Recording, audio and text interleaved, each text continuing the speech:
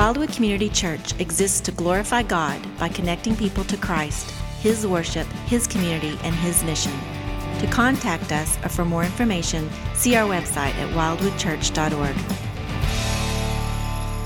I invite you to take out the Word of God and turn in it in the New Testament to the book of Acts and Acts chapter number 12. Acts chapter number 12.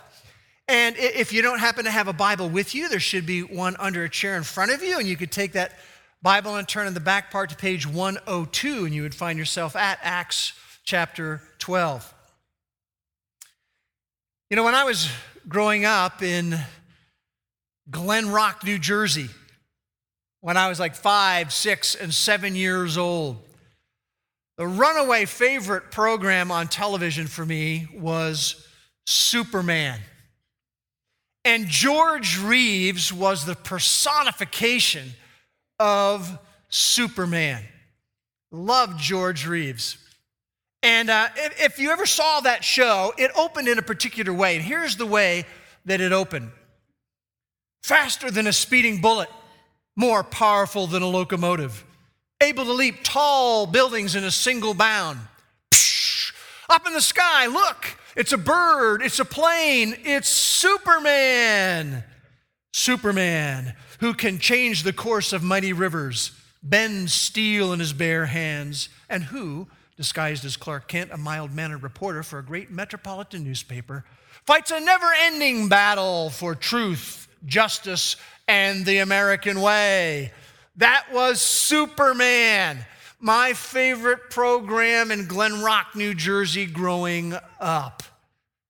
But you know, there was something interesting about that program. It actually was a disappointment to me as I grew a little bit older because I fully realized Superman is not real. Now, let me ask you a question. If Superman was real, would you call on him? If Superman was available to you and if he was at your disposal, would you call on him? And I think all of us would say, yes, if he was real, I would call on him. I'd call on him regularly. I'd call on him in multiple times and in multiple ways. You know, it's kind of interesting when you look at Superman and you look at Jesus. It's kind of interesting that when you look at the legend of Superman and the person of Jesus, there's some interesting parallels there. I don't know if you ever thought about that. I mean, Superman was a strange visitor from another planet, from another dimension. His original name was Kal-El, and his father was Jor-El. You might recognize the El on the end, which is the Hebrew name for God. This is allusions. Superman came to earth disguised. Jesus came to earth disguised as a little baby. When Superman came, he came to earth with powers and abilities beyond those of mortal men. I think we know somebody else that came to earth like that. Superman comes to fight a battle, and it's a battle for truth and justice. See the interesting little parallels there, sort of subtle little parallels. And so playfully, if you would, I have entitled today's message, Who's the Real Superman? Now, certainly we know the answer to that. We know that Jesus is infinitely more than Superman ever could imagine to have been. I mean, he is the God-man. He's way more than Superman ever was. But here's an interesting thought. He is way more, infinitely more than Superman. And that being true, why don't we call on him in prayer more consistently? Just let that rattle around in your mind for a moment. He's infinitely more than this make-believe legend of Superman, who we would call on if he was really available to us. He's infinitely more than that. Why don't we call on Jesus and God more consistently in prayer? Now, I think there's some great insight ahead for us in Acts chapter 12 today. We're going to get some insight into God himself and certainly some insight into prayer. And I would like to read from chapter 12, the first 17 verses, and invite you to follow along as I'm reading here. It says, "Now about that time, Herod the king laid hands on some who belonged to the church in order to mistreat them. And he had James, the brother of John, put to death with a sword. And when he saw that it pleased the Jews, he proceeded to arrest Peter also. Now it was during the days of unleavened bread. And when he had seized him, Herod put him in prison, delivering him to 4 squads of soldiers to guard him, intending after the Passover to bring him out before the people. So Peter was kept in the prison, but prayer for him was being made fervently by the church to God. On the very night when Herod was about to bring him forward, Peter was sleeping between 2 soldiers, bound with 2 chains, and guards in front of the door were watching over the prison. And behold, an angel of the Lord suddenly appeared, and a light shone in the cell, and he, the angel, struck Peter's side and woke him up, saying, 'Get up quickly.' And Peter's chains fell off of his hands. And the angel said to him, 'Gird yourself and put on your sandals.' And he did so. And the angel said to him, 'Wrap your cloak around you and follow me.' And he went out and continued to follow, and he did not know that what was being done by the angel was real, but thought he was seeing a vision. And when they had passed the first and second guard, they came to the iron gate that leads into the city, which opened for them by itself. And they went out and went along one street, and immediately the angel departed from him. When Peter came to himself, he said, 'Now I know for sure that the Lord has sent forth his angel and rescued me from the hand of Herod and from all that the Jewish people were expecting.' And when he realized this, he went to the house of Mary, the mother of John, who is also called Mark, where many were gathered together and were praying. And when he knocked at the door of the gate, a servant girl named Rhoda came to answer. When she recognized Peter's voice, because of her joy, she did not open the gate, but ran and announced that Peter was standing in front of the gate. And they said to her, 'You are out of your mind.' But she kept insisting that it was so. And they kept saying, 'It is his angel.' But Peter continued knocking, and when they had opened the door, they saw him and were amazed. But motioning to them with his hand to be silent, he described to them how the Lord had led him out of the prison, and he said, 'Report these things to James and the brethren.' Then Peter left and went to another place." Now, our plan as we begin to put our arms around Acts chapter 12 today involves 3 things. Number 1, we're going to zoom in a little more carefully on the thought-provoking events that we have recorded for us in chapter 12. And then we're going to ask a penetrating question, so you might get ready for that penetrating question that is coming. And then lastly, we're going to sort of draw it all together by looking at some life lessons. So we want to begin by zooming in on these thought-provoking events. And I'm going to do something different today. I'm actually going to allow Peter himself to outline chapter 12 for us. In fact, I think when you look at 1 Peter chapter 3 and verse 12, that's what Peter does. And by the way, Pastor Mark is going to take us into 1 Peter beginning next Sunday. But I believe as Peter wrote 1 Peter 3:12, he was reflecting back on the events of Acts chapter 12. This is what Peter writes there. He says, "For the eyes of the Lord are on the righteous, and his ears are attentive to their prayer. But the face of the Lord is against them that do evil." So, using that reflection of Peter, we're going to outline chapter 12. The verse begins, "For the eyes of the Lord are on the righteous." And I think that corresponds to chapter 12, verses 1 to 4. In other words, he is going to be emphasizing in these first 4 verses that God is alert to our trials. He is aware of our trials. He's tuned into our trials. And he is superintending and even calibrating them in our life. So look at verse 1. It says, "Now it came about that time that Herod the king." By the way, we need to understand that the Herods were a ruling dynasty in Judea.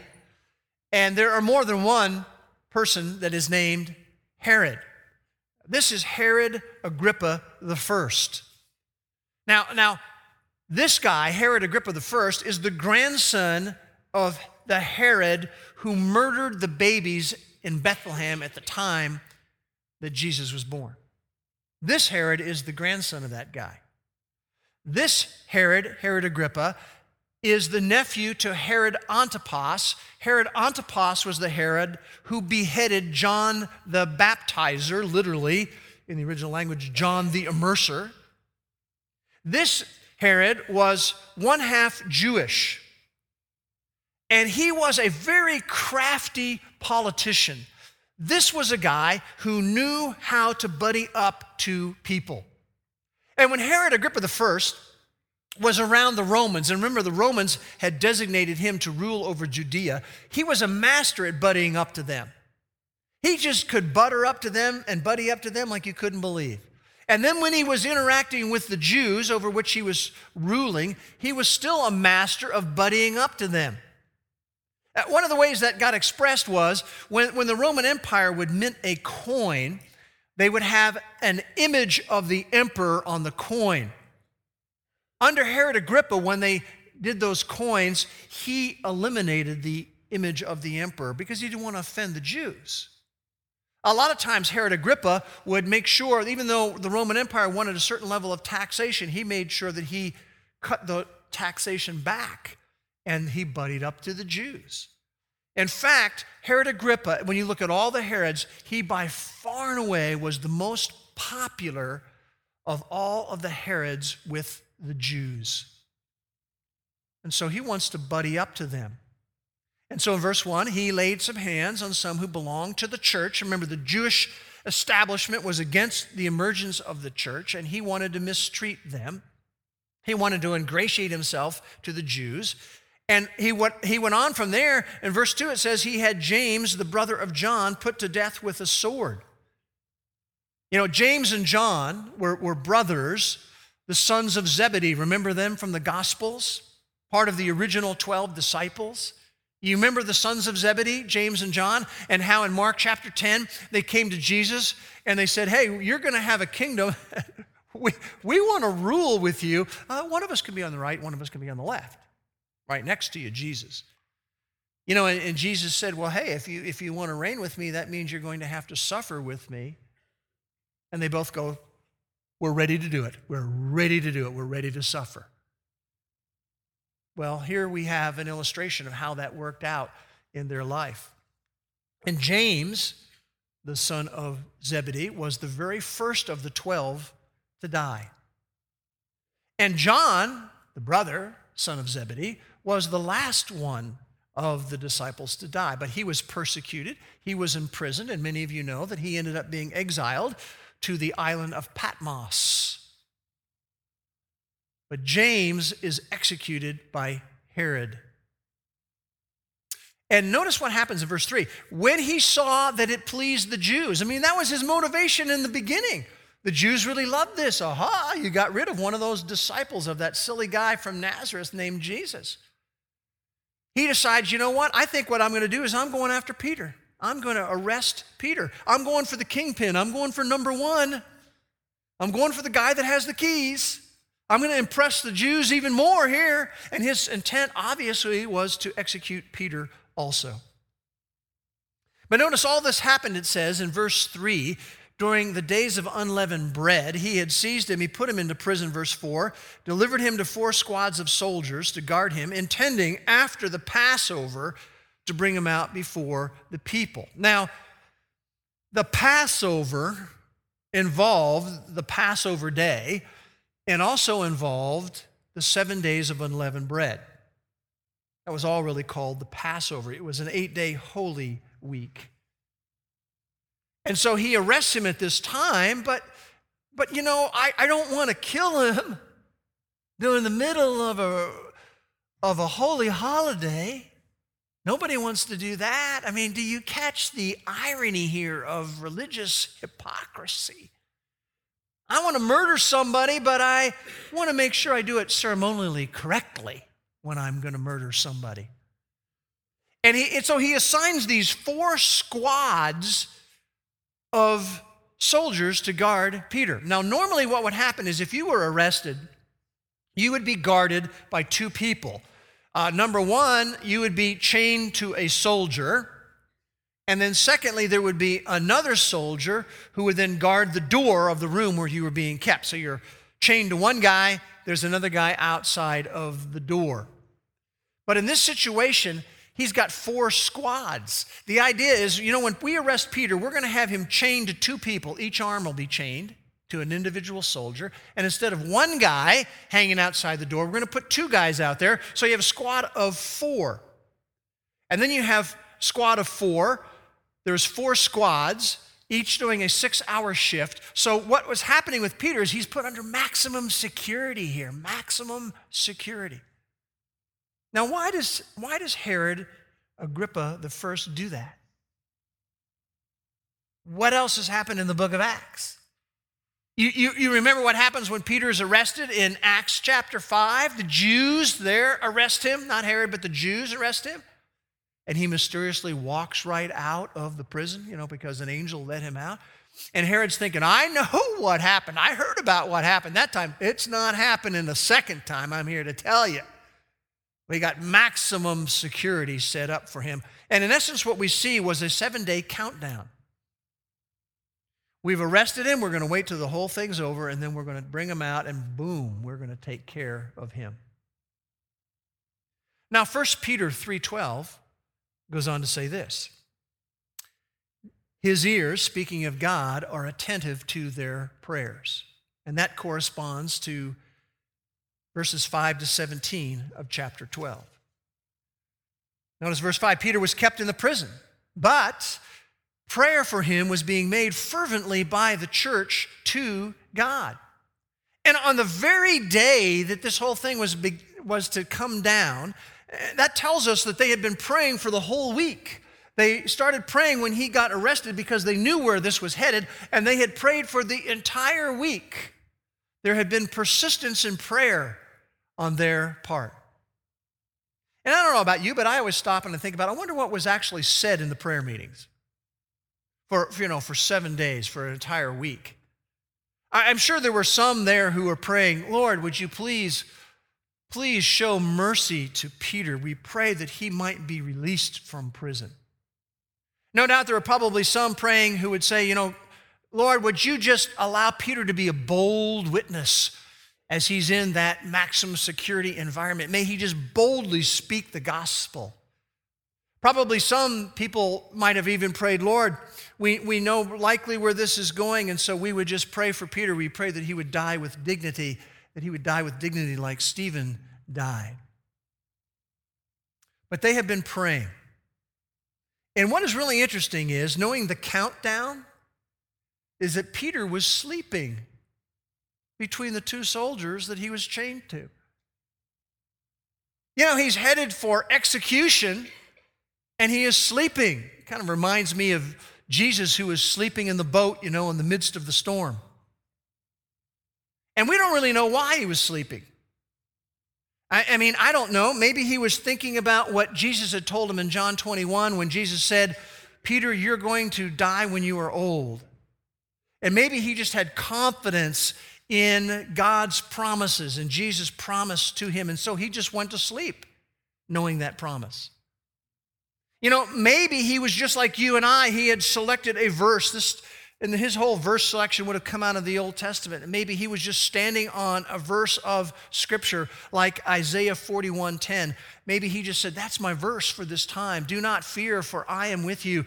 Do not anxiously look about you, for I am your God. I will strengthen you. Surely I will help you. Surely I will uphold you with my righteous right hand. I don't know exactly why, but he is sleeping. Now you have to understand, there is a lot of humor in this entire event in chapter 12. You don't want to miss it. He is sleeping deeply, and verse 7, an angel of the Lord suddenly appears, and there's a light that shines in the cell.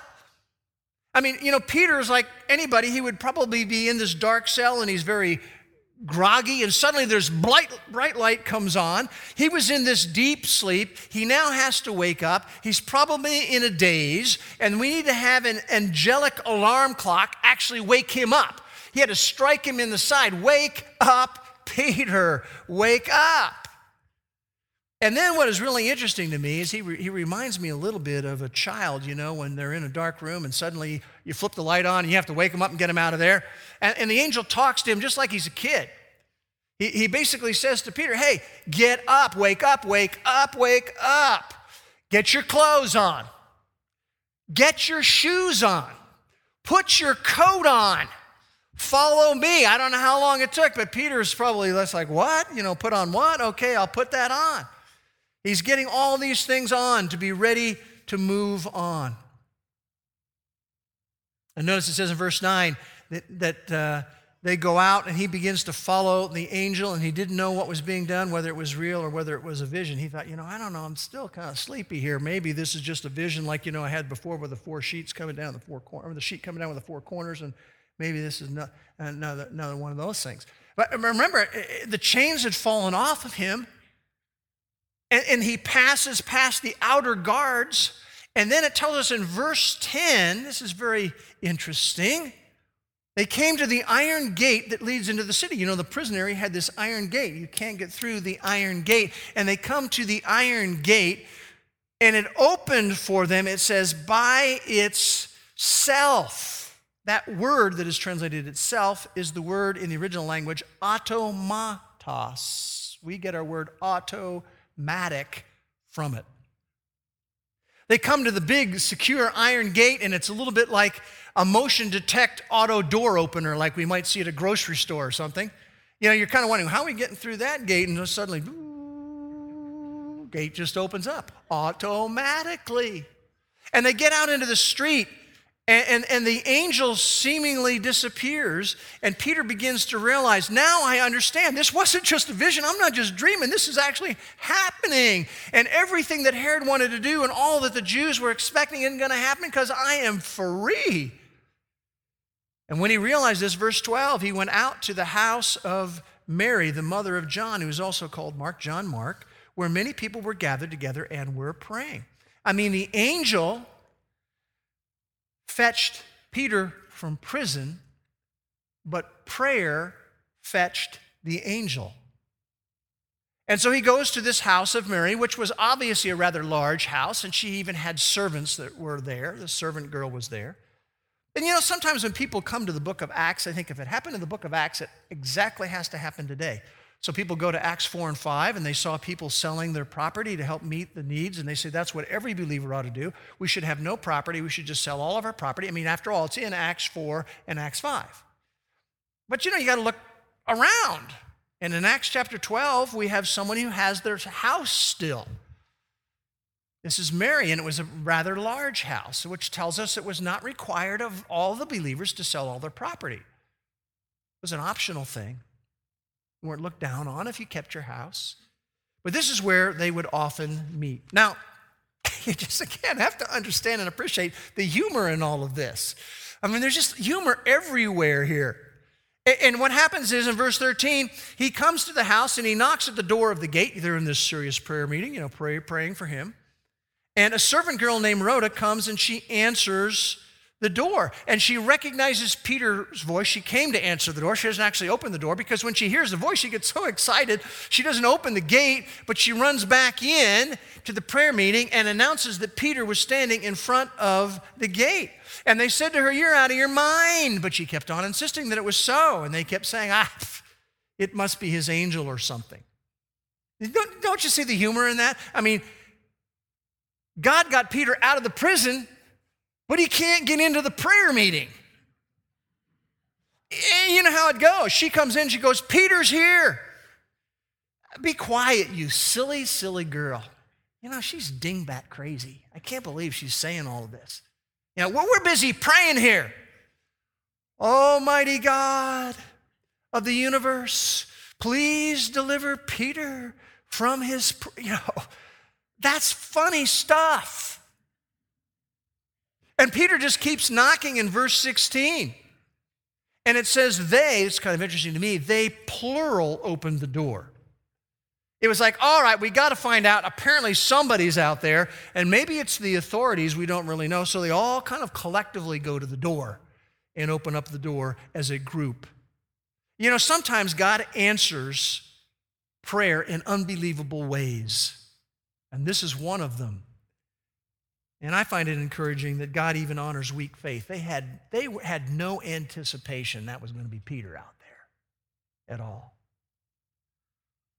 Now, I want to hit pause for just a moment, and I want to move to that penetrating question.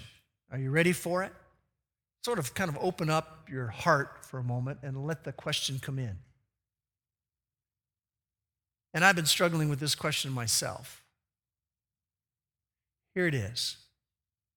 Why do we struggle with prayer? Why do we struggle with prayer? Sidlow Baxter, and I one time had an opportunity to hear him, once said this: men may spurn our appeals, reject our message, oppose our arguments, and despise our persons, but they are helpless against our prayers. Why do we struggle with prayer? I like what Chuck Swindoll, he said this: in our lives, there is not a lock that God can't pick. We may feel caged up in the past, in our own fears or in destructive habits, but God is more powerful than any prison bars, real or internal.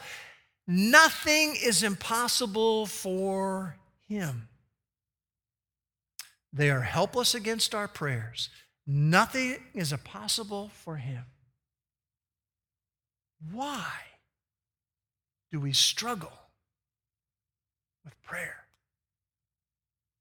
And there's probably multiple answers to that question, but I want to highlight 3 of them. Why do we struggle with prayer? Well, number one, and all of this comes out of my own life. I hope you can identify with some of it. Number one is that we get high-centered on why and when. You know, we're so high-centered and high-focused on, we want to know the why, the why, the why, the why. We want to know when's this going to happen, Lord? When? We get so high-centered on why and when that we end up struggling in prayer. I mean, think about even what goes on here in the book of Acts.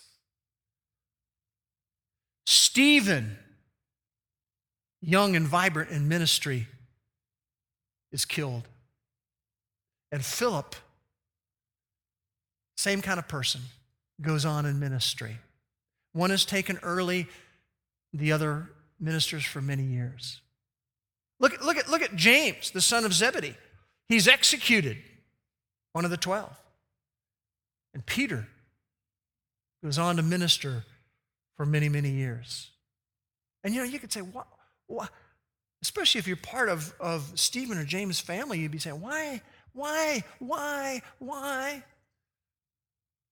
I mean, why, like my own grandchild, Hannah Grace Hess, why does a child die in childbirth and another live to be 85 years old? Why? Why is one child born disabled, another child born athletically gifted? Why? See, we can get so hung up on the why. I need to know this why. I got to that we end up struggling in prayer. And it can be the why, it can also be the when. I mean, Lord, I've been praying for a whole day. Lord, I've been praying for a week. Lord, I've been praying for a month. Lord, I've been praying for a year. Lord, I've been praying for years. When are you going to answer? When are you going to act? When? I need to know when. I need to know. And we get high-centered on the why and the when, and then we struggle with prayer. You know, in John 21, Peter, as Jesus was talking to Peter and John, he gets a little hung up on the why and the when, and what's going on with me, what's going on with him. And the Lord said, when Peter says, really, I want to know more of the why, I want to know more of the when, and the Lord said to him, what is really that to you? You follow me, Peter. He's basically saying, don't get high-centered on why and when. Just follow me. Just follow me. Why do we struggle with prayer? Second reason, I think, and again, this comes from my own life, is that we fail to practice persistence. We fail to practice persistence in prayer. Sometimes we have the idea, well, I prayed it. It's still up there. But right here in Acts chapter 12 and verse 5, prayer was made fervently for Peter. This went on for 7 days. They were practicing persistence in prayer. In James chapter 5, it says that Elijah, you remember him? It says Elijah was a man just like us. He was a human being like us. And Elijah, prayed, it says, earnestly that it would not rain, and it didn't rain. And then he prayed again, and it rained. But we learn from 1 Kings 18 that he went through 7 seasons of prayer about these things. He was praying with persistence. He was practicing persistence in his prayer. And Jesus knew we would need help with this. So in Luke chapter 18, he tells a parable. It's the parable of the unrighteous judge. You remember that parable where you have the unrighteous judge and this woman keeps coming to him and constantly knocking on his door because she needs him to operate and do something for him, and he won't answer. And finally he says, I give up. She'll never go away. I'll answer her request. And the lesson is that God's not like that. And he goes on to say, here's what I want you to learn, followers of me, is that at all times you ought to pray and not lose heart. That there's persistence in our prayer. Prayer is an expression of our dependence on God. And this is true for me. When I'm not praying, I know right away what my problem is. I'm not being dependent on him. And prayer is interacting with the living and powerful God. Now, we know that up here, which actually leads us to the third reason why we struggle with prayer, in my opinion, and that is our God is too small. The circumstances, they're just too big. The people are too big. I mean, think about it. If Superman was real, what would we do? We would call on him. Well, someone who's so much bigger, so far superior than Superman is there. Do you ever find yourself, maybe you're personally in a situation, or it's a situation that you know about some other people that you care about, and you're involved with that, and you hear about that, and you have this response? You ever had this response? Or have you ever even said this out loud? Well, I guess all I can do is pray. All I can do is pray. You know what? When I think that or I say that, you know what that is? That's an incredible indictment on my view of God. Andrew Murray said this: beware in your prayers, above everything else, of limiting God, not only by unbelief, but by fancying that you know what he can do. Expect unexpected things above what we can ask or think. Now, I'm quoting from a lot of people today, so I decided I'm going to put up my own quote, okay? This is my quote. Prayer mobilizes omnipotence. Ponder that one for a while. Prayer mobilizes omnipotence. That's often when I am praying in situations and I come to the end, I add on to the end Ephesians chapter 3 and verse 20, which says, he is able to do exceeding abundantly beyond all that we can ask or think, according to his power. It's a way to remind me I don't want to limit him down. I want to expect unexpected things. Prayer mobilizes omnipotence. Now, having wrestled with that question for a moment, let's just return to the thought-provoking events, and we'll kind of summarize what all happens here. When they all come out and see Peter in verse 16, It says they saw him and they were amazed. I mean, pandemonium breaks out. You can just imagine the clamor and the joy and the high fives and all the hustle and the bustle of everything that's happening. And in the midst of all of that, verse 17, motioning to them with his hand to quiet down, he described to them how the Lord had led him out of the prison. And he said, report these things to James and the brethren. You know, he's really saying, I don't really have time for a lot of questions here. They could be on my trail. They might have discovered that I'm out of the prison, and maybe they're on their way here. So what I want you to do is I want you to tell James, that's James the Lord's brother, a different James, who is the co-leader of the church in Jerusalem. And then it says that he left. He left, which tells me it's not necessarily wrong to avoid trouble. Sometimes it's wise to avoid trouble. Now, where did he go? We don't really know where he went. We do know from 1 Corinthians that he was in Corinth in chapter 1, verse 12, chapter 9, verse 5. They were very familiar with Peter. But I think all of this was part of God's plan because he wanted to make room for the Apostle Paul to emerge in the church. And then we have the rest of the story in the following verses, which we didn't read through. But notice it says in verse 18, when day came, and this is an understatement, there was no small disturbance among the soldiers as to what could have become of Peter.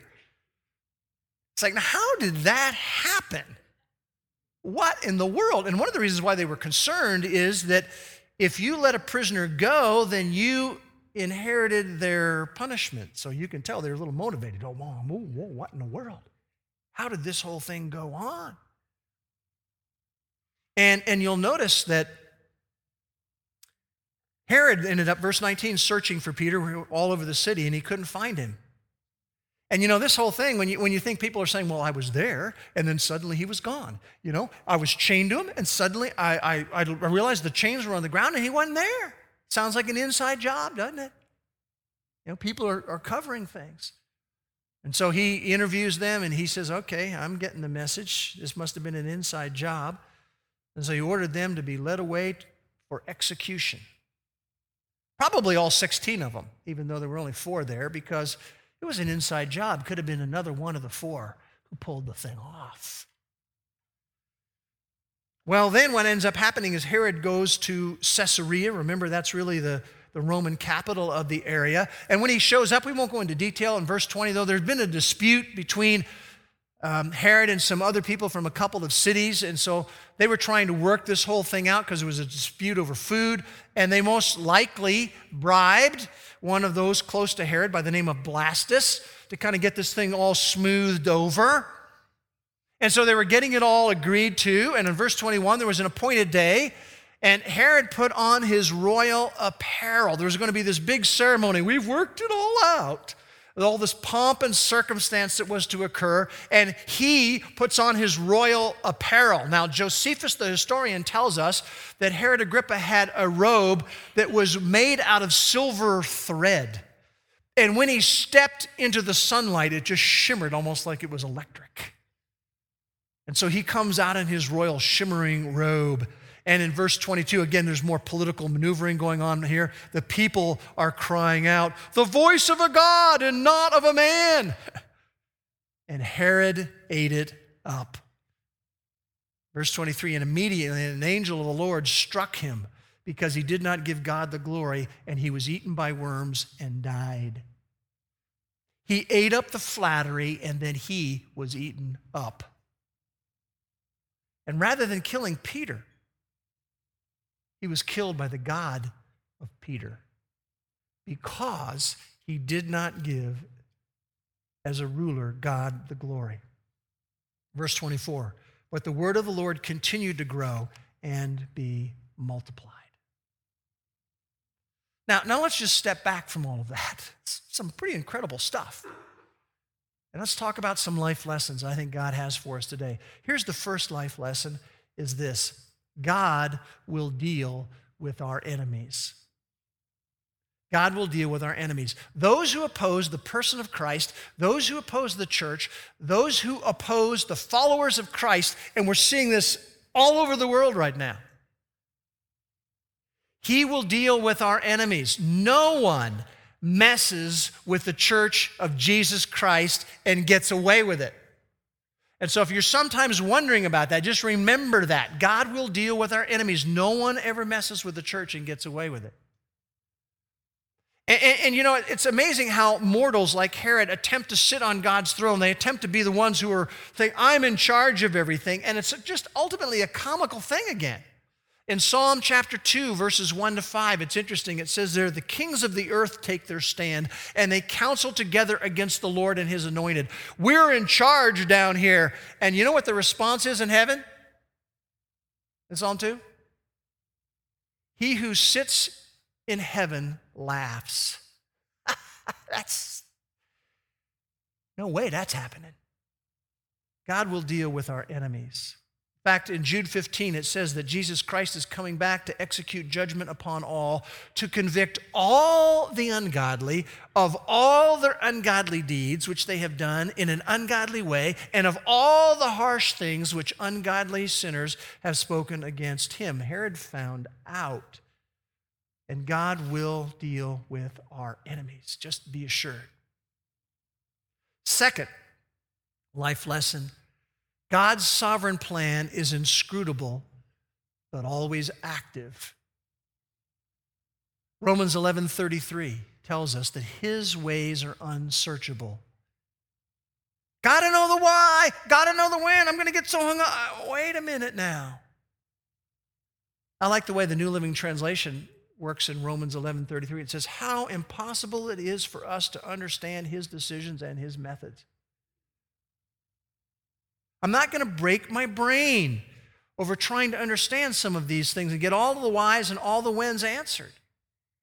There's just mysterious ways that he works. And the why and the when may be unclear, but the who is still king. And he wants us to trust him and to rest in him.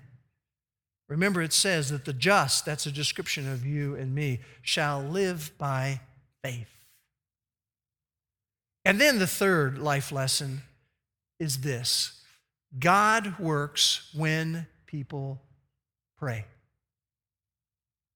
You know, prayer is not like a drink machine or a snack machine. You know, you just put your coins in and you just get whatever you want.